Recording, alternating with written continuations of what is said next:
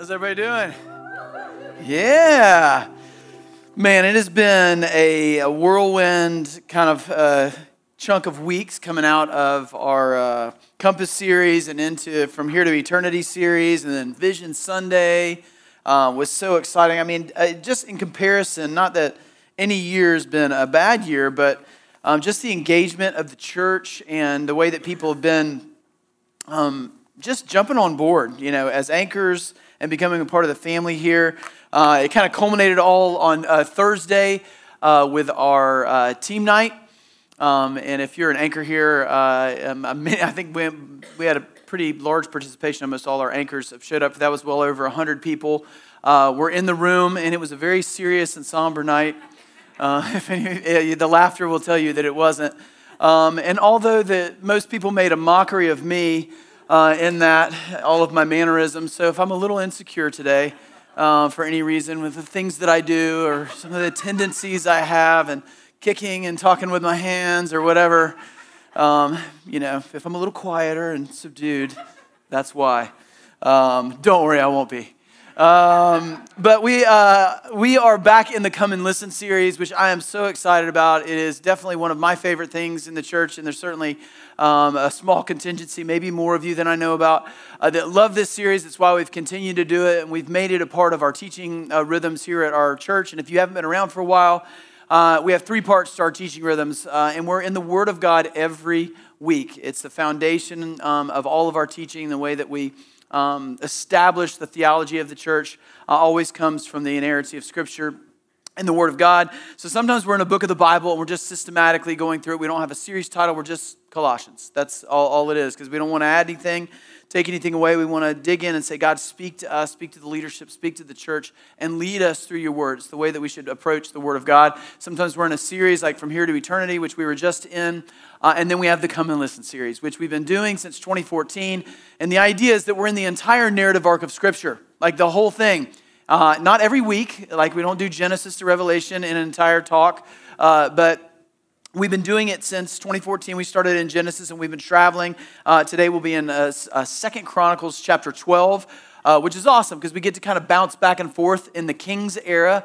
If you don't know anything about how the Bible's structured, there's a lot, it's not fully chronological, so there's a lot of overlaying books where you get second perspectives from different authors that are in there, and they're super helpful. It makes it super fun to engage in the Bible. So we've gone back now, and we're kind of in the beginnings, or the beginning to the middle beginning of the kingdom era in the Come and Listen series. And the whole idea in the Come and Listen series is that we would dig into these individual stories of God's faithfulness, but ultimately that we would zoom out and that we would see that the narrative arc of Scripture points to one event, points to specifically one person, points to the death, burial, and resurrection of Jesus. Before the foundation of the world, God knew what his redemptive plan would be. He knew that as rebels that he would have a plan to chase us down. Like that idea that he is the one, whether we want him there or not, he's the one that's in it with us in the fire. He's in it with us in the flood. He is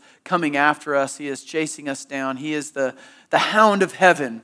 And that is what this story is about from beginning to the end. As the Jesus Storybook Bible says, every page whispers his name. That is the Come and Listen series. Come and see what he's done for you, what he's done for me, and what he's done for us. Now, to catch us up in the Come and Listen series, although it was mocked at team night, how I catch us up in the Come and Listen series, I always like to create a little bit of context, because drifting in and out of a series that you keep doing, you sometimes forget where you are in the Bible, and you just zoom into these stories about, in 2 Chronicles chapter 12. I mean, it's like, where is this? What's the date? And who's Rehoboam? You just don't know.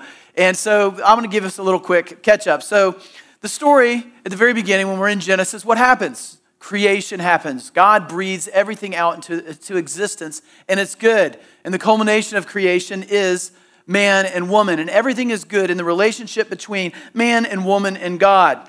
They are existing together in an unbelievable place called the Garden of Eden on planet Earth, which we don't even have a concept for. We get glimpses now in our brokenness, but they were existing in perfection until what happens? Genesis chapter 3. It doesn't take very long. The very verse First verse, it says, and then the serpent. And things go downhill from there because he convinces them that they can be their own boss. They could be the captain of their own ship. They could be their own gods. They could know what God knows. They could rule like God.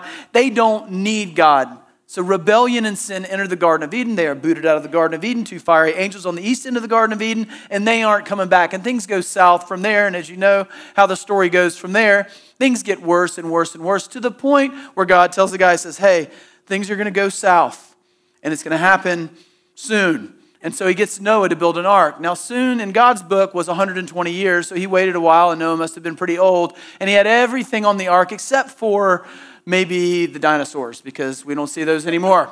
But everything gets on the ark, and then all of a sudden he starts over. But then just a couple of chapters later, it goes south again, and we have the Tower of Babel. And people say, hey, we're going to find our way up to God. We are going to reach God. We are going to make a name for ourselves. And God's like, my name is the only name that matters. You're not going to make a name for yourself. And he spreads them all out over planet Earth. And then as we move into the story, we see the redemptive plan really take shape as he takes a guy from a pagan land, Abraham. And he says, look up at the sky. See the stars in the sky? You're a family now, but soon your descendants will number the stars in the sky. And you won't just be a family. You won't just be a tribe, but you will be a nation. I will be your God and you will be my people. And then you have Abraham, you have Isaac, you have Jacob. Jacob had 12 sons. Those 12 sons had a family that got bigger and bigger and bigger and bigger. And because of famine, they ended up in Egypt. But they stayed in Egypt for 400 years. And because that nation went from a family to a tribe to lots of tribes to a whole lot of people, up to 2 million people, those people were enslaved. They were the workforce in Egypt for 400 years. So God decides, my people cannot be in bondage. I am their God and they are my people. So he raises up a guy. Now he raises him up a little bit older than you would think. He was 80 years old. He was well retired and kind of doing his own thing, walking along a hillside. And God says, you're going to be the one that is going to be the instrument in my hands to let my people go, to bring my people into freedom. And Abraham says, I don't want to go. I have kind of a speech impediment. I don't even know what I'm doing. God says, it doesn't matter. I'm going to go with you. So he goes there and he tells Pharaoh, hey, Pharaoh, you got to let the people go. Pharaoh says, I don't want to let the people go. Plagues come, 10 plagues, in fact. And Pharaoh goes, uh-oh. I better let the people go. So he lets the people go. And then he decides, I shouldn't let the people go. That's 2 million people. That's our labor force. And then he chases the people all the way up to what? The edge of the Red Sea. And then all of you have seen The Prince of Egypt. If you're young, you know what you see. You see Moses hold his hands up and parts the Red Sea, or Charlton Heston if you're a little bit older. And then they cross the Red Sea. And then what happens? The Egyptians, the horse and the rider, they fall into the sea. Just like the song Pharaoh, Pharaoh, Pharaoh, Pharaoh. Whoa. We got to go, yeah. Oh, y'all remember, that's a worship song Aaron's going to do next week. You know, he's going to wax that mustache and go at it, you know. It's going to be amazing. And then what happens? Very soon after that, even though they should be thankful, they did sing a worship song, you know, on the other side of the Red Sea, but things go fast. You know, they start to complain about food from heaven. It must have been like North Beach Fish Camp, but it was bread, it was manna, it was stuff that we, I'm sure, would have liked, but they complained about it, wanted to go back to Egypt, and because of their sin, because of their rebellion, even in the desert, they wandered in the desert for how many years?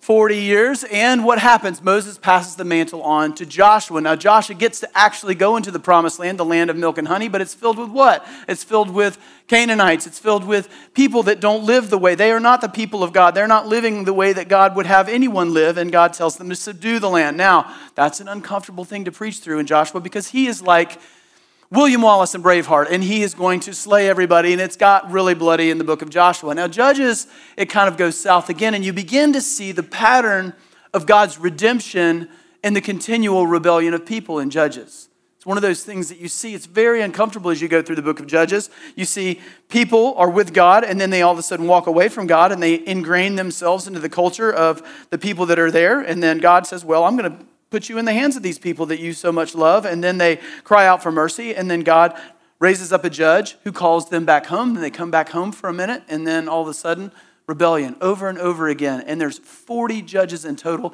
And that lasts 400 years. Now, the last judge was Samuel. And he was the one that's the transitional judge into the kingdom era. But Samuel had to hear the people sing like Alanis Morissette. It's not fair. We don't have a king. So all of a sudden they say, we want a king like the rest of the world has a king.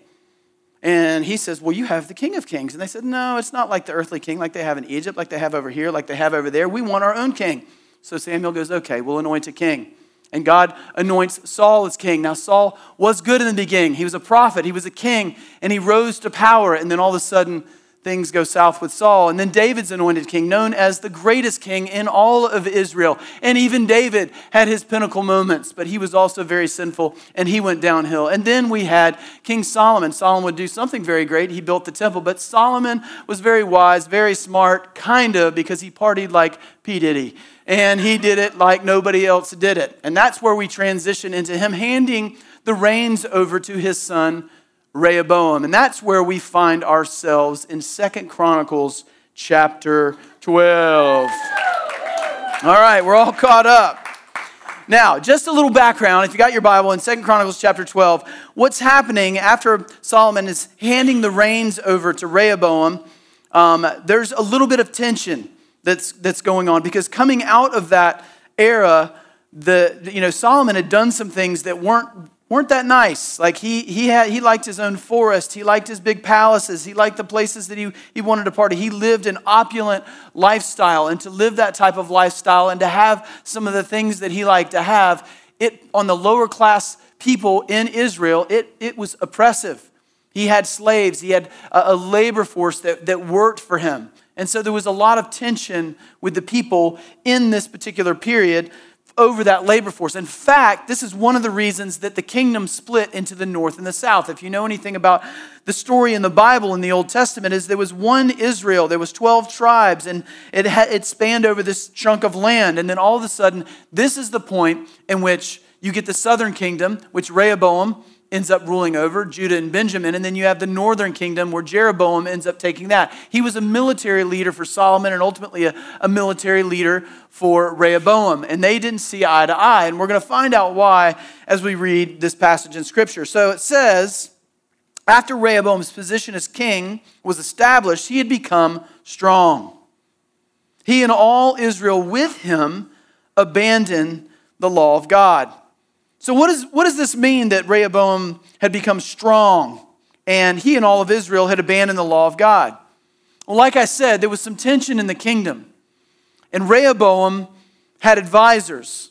And along the way, Jeroboam had said, hey, if you take over, if you take the reins of this thing, then you need to take all of this oppressive labor force. You can't enslave people. The burden is too heavy for them. You need to lighten the yoke and lighten the burden for the people of Israel.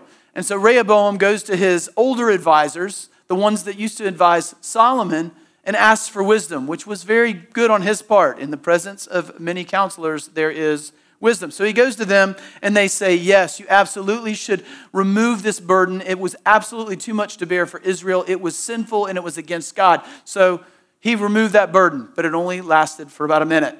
Because then he goes to his peers, to some of his younger advisors. He's like, hey guys, what do y'all think about this, man? About this whole, remove the labor force and do all the stuff and, be nice to everybody. And, I'm not as big as I think I am. Everybody else, we need to kind of be on our own level. And his young advisor, this is his problem going to his peers and his younger advisors, the mistake he made. He says this, and if you go back into 2 Chronicles chapter 10, it says, so he asked his younger friend's opinion. This is where things go south. And it'll probably go south with you. Hey, let's go ask our younger friends what they think about raising kids. You know what I'm saying? Usually it doesn't work out too well. So they advise him to lord it over the people and boast. Good advice, guys.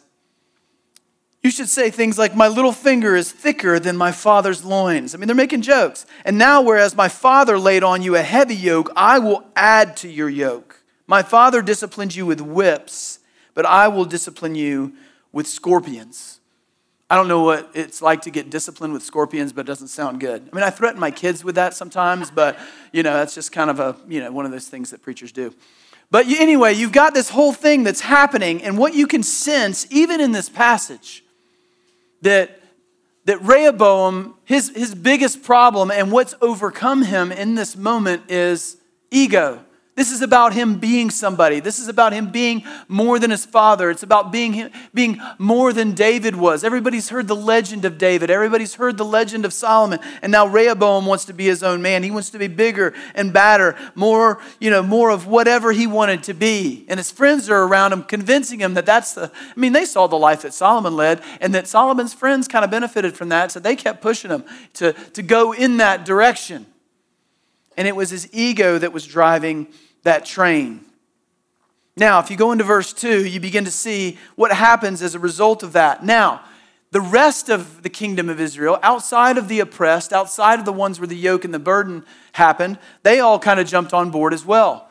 Because Rehoboam just jumped back into the culture that existed with all of the other people that weren't Israelites, worshiping other gods, having temple prostitutes, doing all kinds of things that were absolutely opposed to the commandments of God and the law of God, doing what they wanted, kind of just blending in to the rest of the world. They had Twitter and Snapchat and Netflix, and they didn't care. They were doing whatever they wanted with it. I'm just kidding. Everybody's so quiet. And they're like, are we not supposed to have Twitter?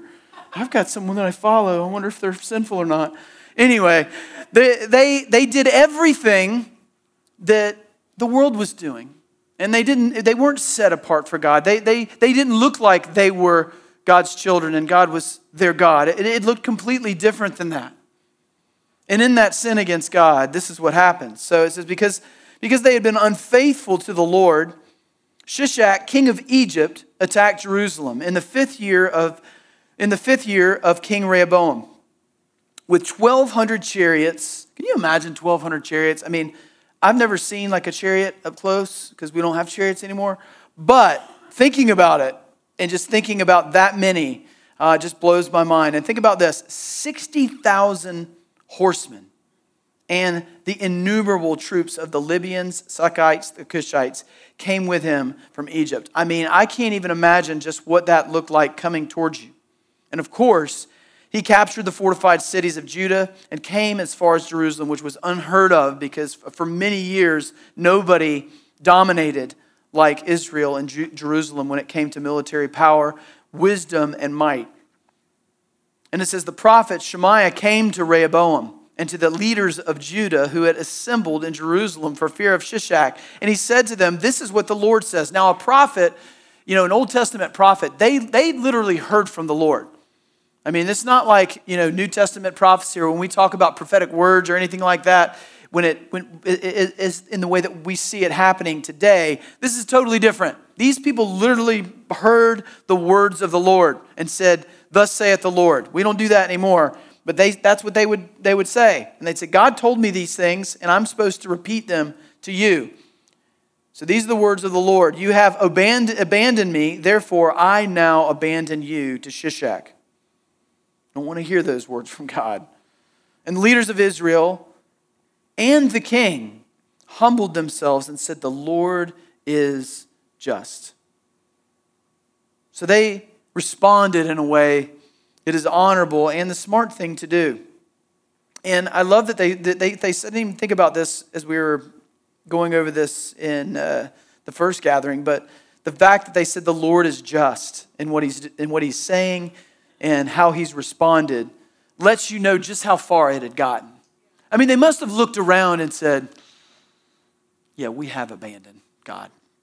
We have abandoned the ways that God was trying to lead us to life, and we've certainly gone a different direction.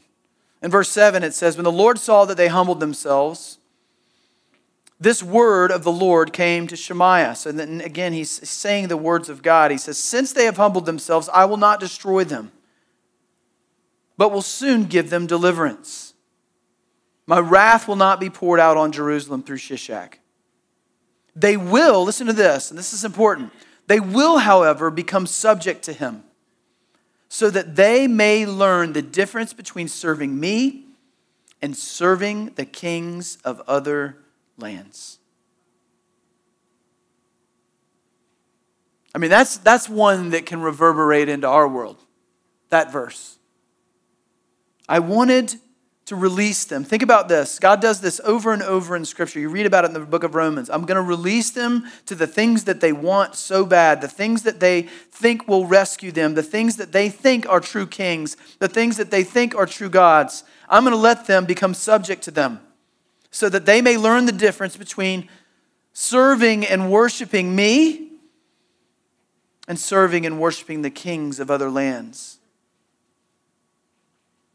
So that begs the question as we read this in our own lives. I mean, I think that's as unapplicable as it might feel when you read an ancient text talking about something that happened in 953 BC.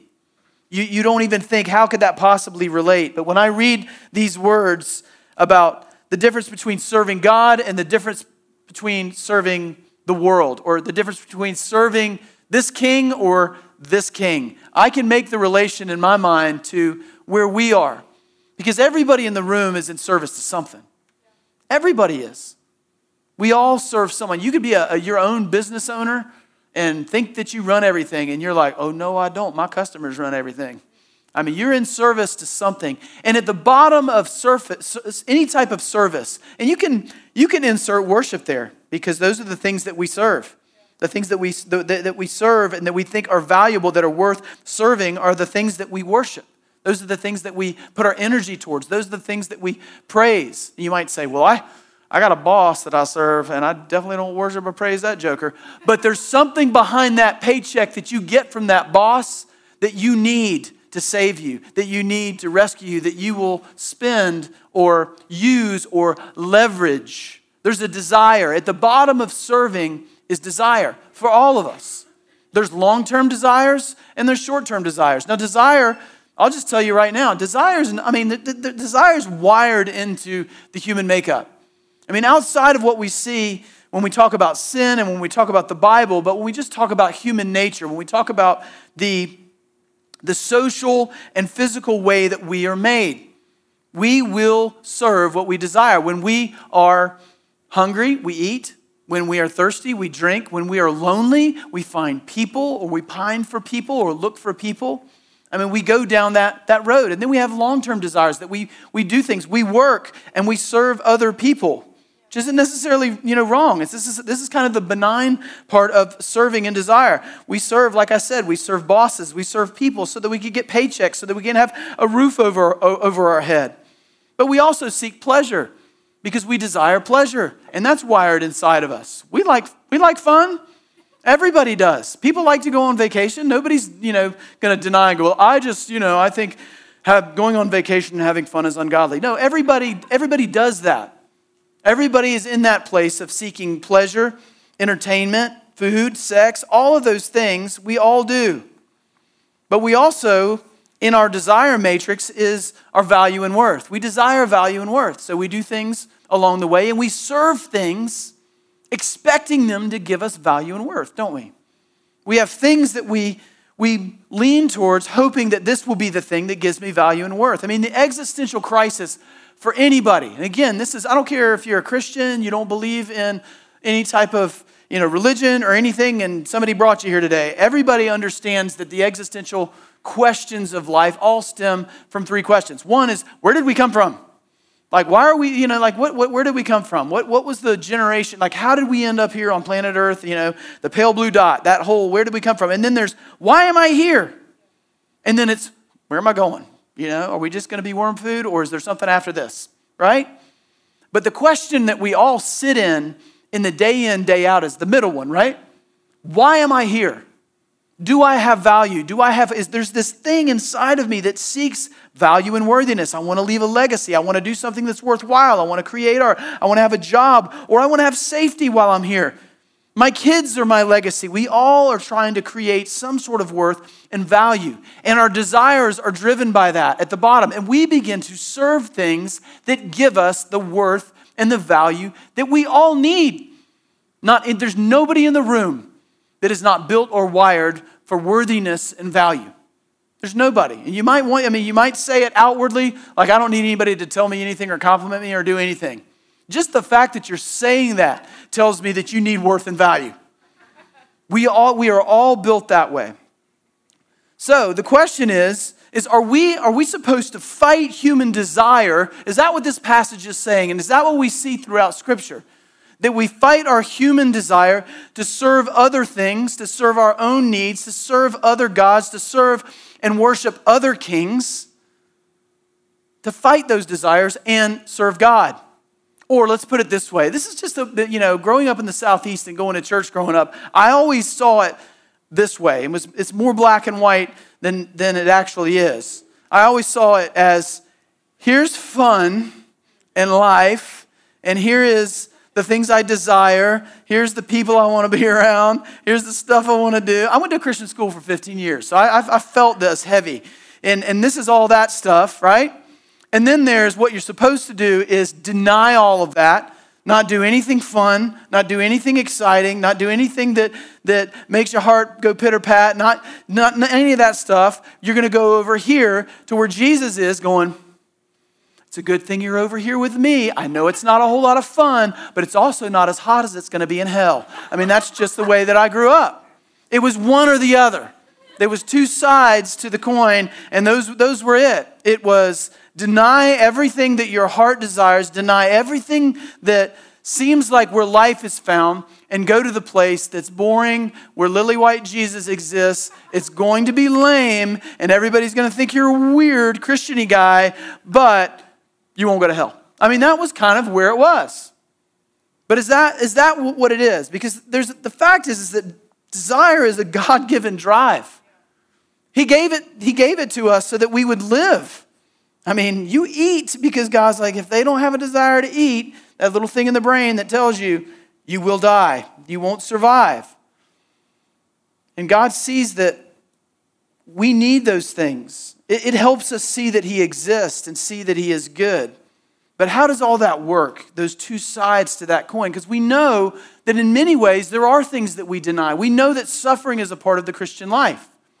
We know that we don't it's not the prosperity gospel where if you get Jesus, then you get everything. If you give to Jesus, give enough money to the church, give enough money to Jesus, you're going to be wealthy. You're not going to get sick. The reason that you're sick is because you don't have enough faith, you haven't been to church enough, you haven't done enough good things, and that's why. And then if you are one of those people that's healthy and wealthy and things are happening for you, you must be doing it right. They must be serving in children's ministry or doing something really good to get all that cash.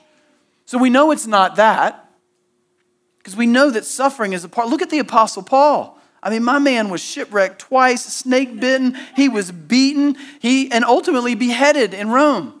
So we know that it's not, we don't live for our desire. We don't live life with our hands in God's pockets so that we can have a good life. There's something else at the center of our desire. Because desire is not wrong. And denying the things of this world obviously is right. So where does all this fall? You know, this idea of serving other kings, because all of us are wired to serve things, to worship. All of us have desire in our heart.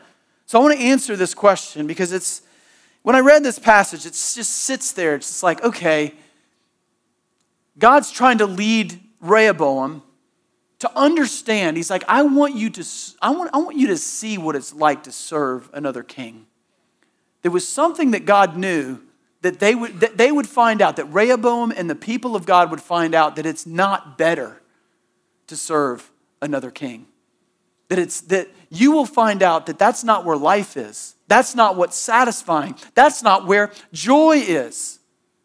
There's nothing wrong with desire, but where have you set your desire? So how is serving God not fighting our desire? Or there's a better way to phrase this and a better question. In what way does serving God not oppose our desires?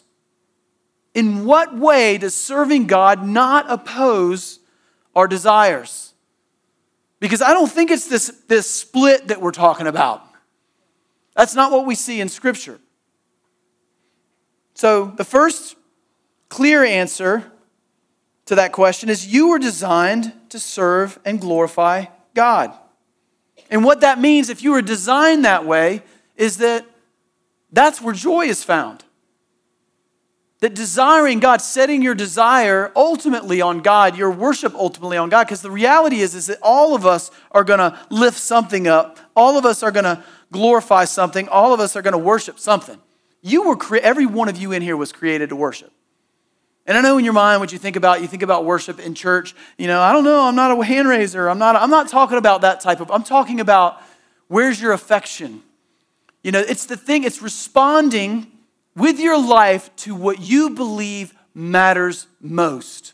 And that can be in the moment or over a lifetime. And we do it in all kinds of different areas of life. We do it at football games. I see people lose their mind at a Jaguars game, and I have no idea why. You see people go crazy at a concert. You could take pictures and clips of people at a concert and then show them at a worship gathering, and you wouldn't know the difference between the two. It's because in the moment, that's what matters most. In the moment, that's where our desires are either temporarily or eternally being satisfied and something's happening. We are all created to worship. You were designed to worship God. You were specifically designed to serve Him and glorify Him. Isaiah 43, starting in verse 6, it says, and this is all over. If you ever do a study on the glory of God and what you were created for, that God is ultimately for God's glory and it's for your good that He is for His glory. And the troubling part about that statement is often we can feel like, well, that's just egotistical of God. Well, God is in competition with nobody. So there's no reason for God to have ego. He's actually rightly in the first position. Him not being in that position would kind of be unsettling for me as somebody that would worship God. Why would I want to worship somebody that's kind of like, oh, don't worship me. I'm not actually that good. That's not who I'm going to give my praise and worship to, right? So Isaiah 43 says, bring my sons from afar and my daughters from the ends of the earth. Everyone who is called by my name, whom I created for what? For my glory, whom I formed and made. The very purpose, answering the question, the great existential question, why are you here? And where do you get value? How? How is that even possible? Well, guess what you were created for? You were created for His glory. You were created to serve Him. You were created to worship Him. Colossians 1 says it this way, for in Him all things were created. That's Jesus when we see that pronoun Him. For in Him all things were created, things in heaven and on earth, visible and invisible, whether thrones or powers or rulers or authorities. He created everything that we know, everything that we see, whether it's spiritual, whether it's the physical earth that we see. All things have been created, what? Through Him, meaning He's the active force in creation, and for Him. And I love those last two words. You were created, because you're a created thing, for who? Jesus. You were created for Him. We have purpose in our life. And the direction of our service. We were created, the satisfaction of our souls lands in the place of knowing and understanding that we serve someone greater than ourselves and greater than other human beings. And it's why the first commandment it reads the way that it reads, that you should have no other gods before you. We always think, well, we don't have graven images all over the place. Like, I don't have that stuff in my house, so I have no other gods. We have gods. We have things that we worship. We have things that we mistakenly believe that will save us. I think this is the thing that will rescue me. This empty place in my heart is going to get fixed here. What do we mostly serve? I can tell you my biggest struggle, and I think everybody gets into this place, is ourselves. We become the center of, we wouldn't say, well, I worship myself, but we certainly think that we're the solution to our problems. But the problem is nobody is going to be more disappointing to you than you. It's so true. We will always be disappointing to ourselves. We try, and there's moments in life when we're not. When the ego is really there, and that's what Rehoboam's trying to look for in this moment. Like, how do I attain value? How do I attain worthiness? How can I feel like, you know what? My little pinky finger is better than everybody on planet Earth. He's, even in his words, he's trying to convince himself that he's awesome. And for a moment, you can feel that way. I mean, you can get all ganked up and chiseled in the gym, doing your thing, and you're going to look good for a minute. I mean, you are. You're going to look great. And guys, for a little bit longer, because even when the gut starts coming, they still glory in it. They're like, babe, have you seen this? This is fantastic. I'm glad that, did I do that on the stream too? I hope I didn't. Anyway, it's not going to last. Money doesn't last. Money doesn't last. I mean, it's the way that it's never enough. The stuff that we go after in life to make ourselves what we want to be, it doesn't last. It's interesting. I was listening to a podcast this week. It was Joe Rogan. I don't know if anybody listens to him. You're sinful if you do. I'm kidding. I listen to, I tell people, and you can email me about it if you want. But I listen to Christian podcasts, plenty of those. But I want to know where the world, the pulse of the world. Sometimes Christians get a little bit too far out into we're just going to churn butter and live off on the land and stuff. And you forget that people have problems and you got to be where people are. Meet people where they are. And so I'm just listening to what they're talking about. And they're talking about COVID and politics and, stuff. And I'm just rolling my eyes. But they started just talking about what's the source of all of the problems. What's the source of all, we hate China. China hates us and the government, we're trying to figure out how to, get along with different people. And there's different countries at war with each other. And Joe Rogan's saying, well, it's all rooted in just a few people. The people that live in Florida or Texas or in the Midwest, they don't hate Chinese people. I mean, do you? I mean, we just don't. But there's something about the government where just all of a sudden we get told, what to do. And he's just explaining the whole way that politics works. He says it's all money. It's all driven by the almighty dollar. That's everything. He's like, if it's about them taking our money or us, their money being exported here, and it all goes down to the dollar bill. And Jim Gaffigan just sat there and listened in silence and didn't say anything. And then he said, I completely and utterly and totally disagree. And I love that when that kind of stuff happens, especially with Joe Rogan, because he's kind of prideful. Anyway, and Jim Gaffigan's so funny. And he just says, I don't think it's money. He says, think about the entertainment industry. And he asked Joe Rogan, he says, for entertainers like us, people, comedians that do what we do every day in, day out, is it the money that drives the whole train? Is that what drives Hollywood? Is that what drives the comedy clubs and the comedians that are in them? And Joe Rogan's like, yes, it's money. It's money. Jim Gaffigan's, he's like, no, it's ego. He said, it's ego. He said, look at the award shows. Look at the stuff that's going on in any facet. He goes, we know that we don't know much about politics. We can chat on about it. But this we do know, that we want to be told we're good by our peers. We want to be, just like Rehoboam. He goes to his boys. He goes to who he's around. He's about to make this decision, the right decision. His boys are like, bro, don't do that. You're better than that. You're better than that. You just won the Academy Award. You need to do X. And Jim Gaffigan's saying, as entertainers, as comedians, why are we doing it? Are we doing it for the money or are we doing it for the laugh? He's like, we're doing it for the laugh. We're doing it so that we feel like we're somebody, so we have worth, so we have value. And then they continue to talk about how fragile it is, how hard it is to go home at night when you bomb. Because you know what? There's no guarantee with any human being. And when you've made life about you and your ego, guess what? You will always be disappointing to you. I mean, there are so many stories, star after star after star, that has money and fame. They will tell you that you get to the end of yourself. The money's good for a while, the fame is good for a while, but it runs out and it actually begins to run the opposite direction and own you. John Mayer said he was an ego addict, addicted to Twitter. What people liked about him, what people hated about him. He said he'd have to leave award shows early to go home, and he would ban himself from social media because he would look at it to get high. And then all of a sudden, it would all kind of leak out, and he'd have to look at it again just to get high again.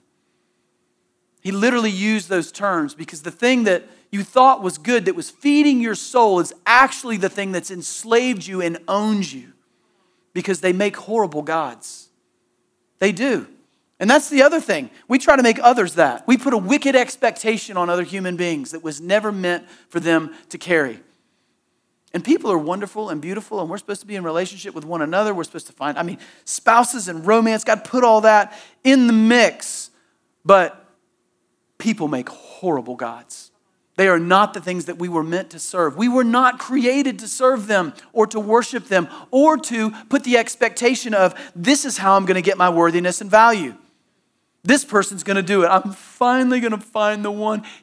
Look at him. Everything about him is so fantastic. And he doesn't do everything I tell him to do, but God's going to change him over the years and he's going to be perfect. And then the unicorn is born and we'll all study him and see how to make more. And no, it doesn't exist. It doesn't exist. And it's a sinful, wicked expectation to put on another human being. It's what crushes marriages. Is we get into them forgetting that we were in a covenant which says, no matter what, I will love you. No matter what you look like, no matter how you treat me, no matter how depressed you get, no matter what medications you're on, no matter how south everything goes, I'm not going anywhere. No, we get into marriage going, as long as you're pretty, as long as you love me back, as long as you're not depressed, as long as you don't have to go to therapy, as long as you act this way, then I'll love you. Otherwise, I'm hitting the eject button. It's because we've made them our God. It's because we've said, I will serve you. And my expectation of serving you is that you will fix the brokenness inside of me. But people are not redeemers. People are not restorers. They're not saviors. They're wonderful and beautiful people. We do that to our kids. I've done it to my kids. Go play soccer and make me look good. Go do this and make me feel awesome about myself because I'm a great parent. I mean, moms, have you ever been like, tonight, everybody is going to love my cooking. They're going to come home, and I am good at what I do, and this is the display of everything, and the kids walk in. What's that smell? Brussels sprouts, it's green. You're just like, they will let you down. They are a fragile, broken foundation. They are not a God. They make crummy gods. They're wonderful and beautiful gifts from God. But they are not God. They are not God. And we make them that. C.S. Lewis says, if I find in myself desires which nothing in this world can satisfy, and man, we run after a lot of them, and we serve them just like Rehoboam. The only logical explanation is I was made for another world. You were made to glorify God. John Piper modifies the Westminster Confession of Faith and says that the chief end of man is to glorify God by enjoying him forever. That means that's where our desires should lay. That's where we're supposed to have our desires. And that's the common grace that we all have. It's not bad that wine exists, that good food exists, that we could have those things. But Romans 1 says, don't worship the created thing, worship the Creator. In other words, when you're engaging in a meal with friends, it shouldn't be about, we just got to get to Friday night so we can get a couple glasses of wine in us, forget all the crap from the week, have a good steak, and have some laughs. Fine to have the laughs. Fine to enjoy the wine. But what is he saying? He's saying there should be thankfulness. Actually, in the passage in Romans 1, he says, but everybody forgot to give thanks. Not flippant thanks, but really look up in a moment with your friends and say, to the glory of God that we get this moment, because it might not last. It's fragile. This wine might not last. That steak might not last. But right now, by God's grace, I don't know why we get it, but we want to say thank you that we're in this moment. We glorify you for what you've given us and what we've been able to enjoy. That's a different way of looking at it. Because God also wants us to know that, guess what? That same wine, if you elevate it above God and make that the thing that saves you and rescues you, will own you. It will own you. It will be the thing that, yes, in a moment, it might make you reduce your anxiety, make you forget some stuff, but eventually, you'll forget a lot of stuff. Eventually, it will own you. It will be the thing that will ruin your marriage. It will be the thing that will ruin your family, make you lose your children if it's elevated. It's not wrong, but in our sin, we will make it wrong. We will make it wrong. But how do we make it wrong? Because we begin to serve the created thing and not the Creator. It's why God leads us away from drunkenness and says, that's not going to save you. Don't get hammered. Enjoy life, the common grace. It falls on the just and unjust alike because God is merciful. But don't forget where it comes from, and don't forget your ultimate desire, your ultimate object of worship and service is me, and that will lead you to life and true and real joy that won't be robbed from you. So the second thing is, this is beautiful about God, is he doesn't need you to serve him. God wasn't waiting on you like, this is the thing that will finally fulfill me. He doesn't need you to serve him, love him, or desire him. He wants you to for your good and for his glory, because he created you that way. But what a relief it is to serve a God that loves us unconditionally. Because you know what that means? That means that my service isn't the thing I'm doing in order to receive what I need. You're valuable and worthy because of him and what he has done, because you're his child. My children aren't worth something because they play soccer or because they make good grades. They are worth something to me because they are my son and my daughter. That's why. Nothing else. They could blow it big time, or they could light the world on fire, and I will smile and cry, but it will not change their worth or their value in the Harmon household. What a relief that God doesn't need us, but he loves us. That's the God you want to serve. You don't want to serve the God that's asking you to pay it, because they will all come paying.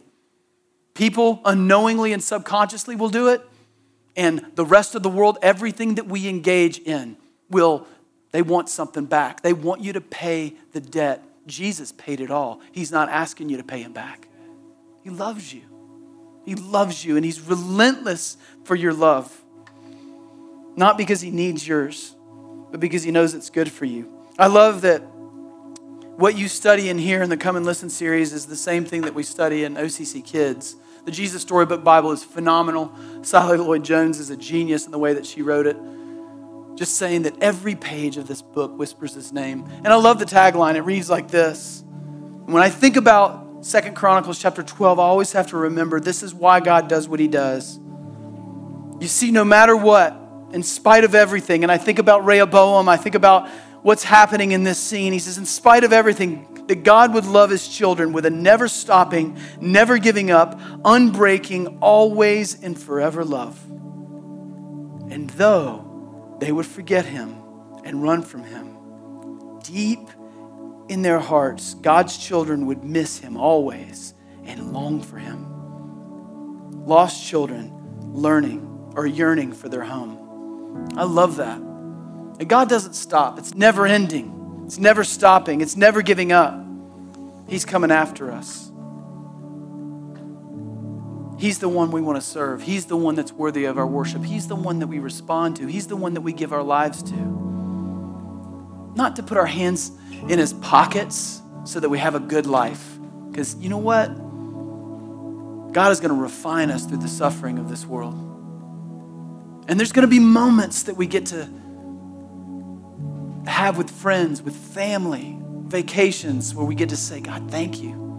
It's not our foundation. And you know what? It's fleeting at best. But we can glorify him even in those moments. But let's stand together, because I want to read this over us as a church. I really want to read it over my own heart, but it's from Romans chapter 8. And when I think about God and when I think about serving, I think about this. Romans 8, 31 through 39 in the Message says this. It says, so what do you think? With God on our side like this, how can we lose? If God didn't hesitate to put everything on the line for us, embracing our condition, our sinful brokenness, and exposing himself to the worst by sending his own son, is there anything else that he wouldn't gladly and freely do for us? And who would dare tangle with God by messing with one of God's chosen? Who would even dare point a finger? The one who died for us, who was raised to life for us, is in the presence of God at this very moment, sticking up for us. Do you think anyone is going to be able to drive a wedge between us and Christ's love for us? There's no way. No trouble, no hard times, no hatred, no hunger, no homelessness, not bullying threats, not backstabbing, not even the worst sins. You know why I love this passage? Because when I think about serving God, and in the moment thinking about, he really needs me or wants me to serve him, and he needs worship and all. No. Look at what God's done. Look at what he's done first. Always before us. Jesus served us first.